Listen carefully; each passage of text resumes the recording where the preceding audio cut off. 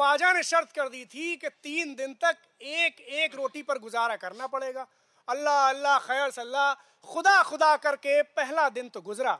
जब एक दिन और एक रात फाके से गुजरी तो अगले दिन अमीर हमजा ने अमर से कहा कि भाई अब तो हमारे भूख के अपना काफिया तंग है, फाके के सबब तबीयत का और रंग है, अब तो कुछ खाने की फिक्र करनी चाहिए, किसी तरह पेट भर लिया चाहिए। इस पर अमर ने कहा कि हुजूर आप यहाँ इत्मीनान से बैठिए, गुलाम खाने का इंतजाम करता है और देखिए तो कैसी कैसी नेमतें आपको इस मकाम में खिलवाता है। ये कहकर अमर शहर को चला। रास्ते में एक कसाई की दुकान से 2 हाथ आंत लेकर मुल्ला के घर के पिछवाड़े पहुंचा। अब उसकी मुर्गियां घूरे पर चढ़ती थीं, उन्हें पकड़ना शुरू किया इस तरह से कि रूदे के एक सिरे पर गांठ बांधकर घूरे पर फेंकी और जब मुर्गियां उसे निगलने लगी तो इसने दूसरे सिरे से फूंकना शुरू किया। जब आंत फूल गई तो मुर्गी के गले में गिरे पड़ी, फंदा लगा, इसने फौरन पकड़ के ज़िबह किया और साफ करके एक रुमाल में बांध लिया। जब 1 नहीं, 2 नहीं, 3 नहीं, 4 नहीं, 15-16 मुर्गियां पकड़ चुका तो इसने कहा कि अब कुछ और तदबीर करनी चाहिए। फिर इसने कुछ पत्थर लेकर मुल्ला की छत पर मारे। मुल्ला की बीवी गुल मचाती हुई छत की तरफ दौड़ी तो ये पीछे से घर में दाखिल हुआ और कोठरी में एक हांडी में मुर्गियों के अंडे रखे थे, उस पे हाथ साफ कर दिया और रास्ते में एक कबाबी से उन मुर्गियों के कबाब बनवाए, अंडों के हलवे खागी ने बनवाए और 5 रुपए की शीरमाले और नहारी लेकर एक खान में रखी, उसके ऊपर कबाब रखा, उसके ऊपर हलवा रखा और चादर में बांधकर सर पे लेके चला और हलवाई से कहा, अपना एक आदमी मेरे साथ कर दे कि मेरे हमराह चले, कुछ देर ना होगी, उसी वक्त तेरे आदमी के हाथों दाम भिजवा दूंगा और ख्वाजा अब्दुल मुत्तलिब के उनके यहाँ अहबाब की दावत है, तुझे मजीद इनाम भी दिलवा दूंगा। अब उस आदमी ने जब इनाम और ख्वाजा का नाम सुना तो फिलफौर अपना एक आदमी उसके साथ किया, सौदा देने में बिल्कुल भी तकरार ना की। अब ये दोनों आगे बढ़े, कुछ देर जो चले और थोड़ा सा आगे बढ़े तो अमर ने उस आदमी से कहा, भाई देखो तुम ख्वाजा साहब के यहाँ चल के बैठो उनके दीवान खाने में, मुझे पनीर वगैरह लेना है, अभी लेकर आता हूँ, तुम्हें इनाम दिलवाता हूँ। अब वो तो उस तरफ को रवाना हुआ और आप मदरसे की तरफ रवाना हुआ। मदरसे जो पहुंचा तो पकवान देखकर सभी का दिल बहुत खुश हुआ। उसको जो खोला तो सबकी लार टपक आई। पकवान देखते ही मुल्ला की तमा भी हरकत में आई, हाथ बढ़ाया, कबाब उठाया, मुंह में रखना चाहता ही था कि ख्याल आया कि इसके हाथों बाबा पगड़ का फातिहा करवा चुका हूँ, दाढ़ी मूछें पहले ही साफ करवा चुका हूँ। ये सोचते ही साफे की तरफ देखा, पगड़ी को देखा, अबा कबा और अमामे के बंद बंद देखे, जूतियां ताकी, बिस्तर सही किया, सब सामान यकजा किया और जब सब सही सलामत पाया तो फिर कबाब की तरफ हाथ बढ़ाया। अमर की सूरत देखते ही जी में फिर डर आया।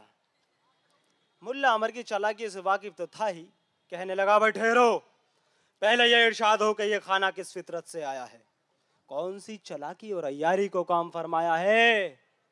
अमर ने कहा, हुजूर अव्वल ताम बादस कलाम, यानी कि पहले खाना खाइए उसके बाद ऐसे कलमात ज़बान मुबारक पिलाइए।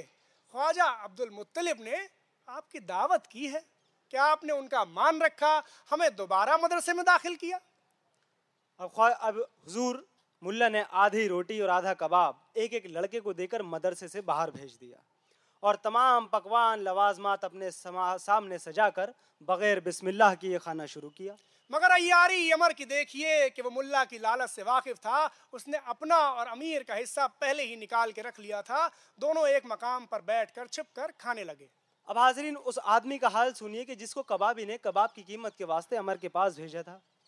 ख्वाजा अब्दुल मुत्तलिब के पास पहुंचा और कहने लगा, हुजूर, बाद अदाब तस्लीमात के उस्ताद ने अर्ज किया है कि हुजूर ने जो अमर के मार्फत कबाब मंगाए हैं उसकी कीमत के वास्ते गुलाम को भेजा है।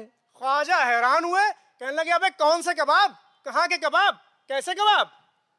इधर मुल्ला सामने हलवा, शीरमाल, कबाब, नहारी देखकर दीवाना वार कभी कबाब की तरफ लपकता, कभी हलवों की तरफ हाथ बढ़ाता।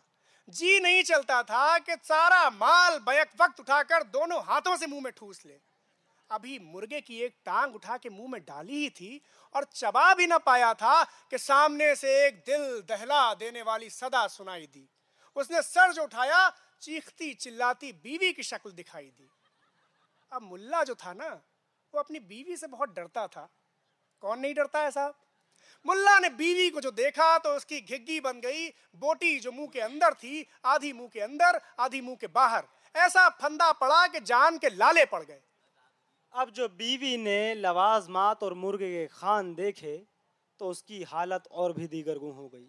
कहने लगी, आय हाय, घर में डाका पड़ा है, दिन दिहाड़े कोई सब मुर्गियां चुरा ले गया।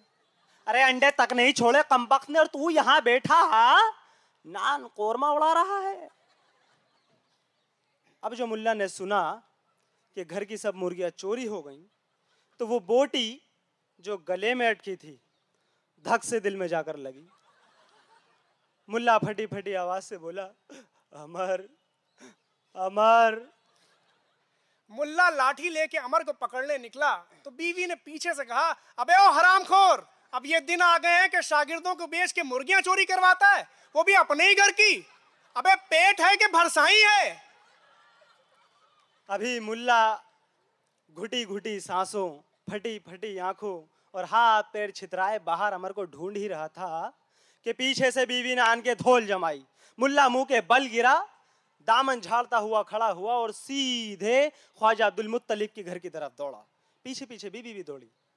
अच्छा, अभी मुल्ला और उसकी बीवी ख्वाजा के सामने अपना दुखड़ा रो ही रहे थे कि तब तक वहां नान भाई भी आ पहुंचा और कहने लगा, हुजूर, अमर आपका नाम लेकर 5 रुपए की शीर माले और नहारी ले गया है। कि तब तक हलवाई भी हलवे का हिसाब करने पहुंचा।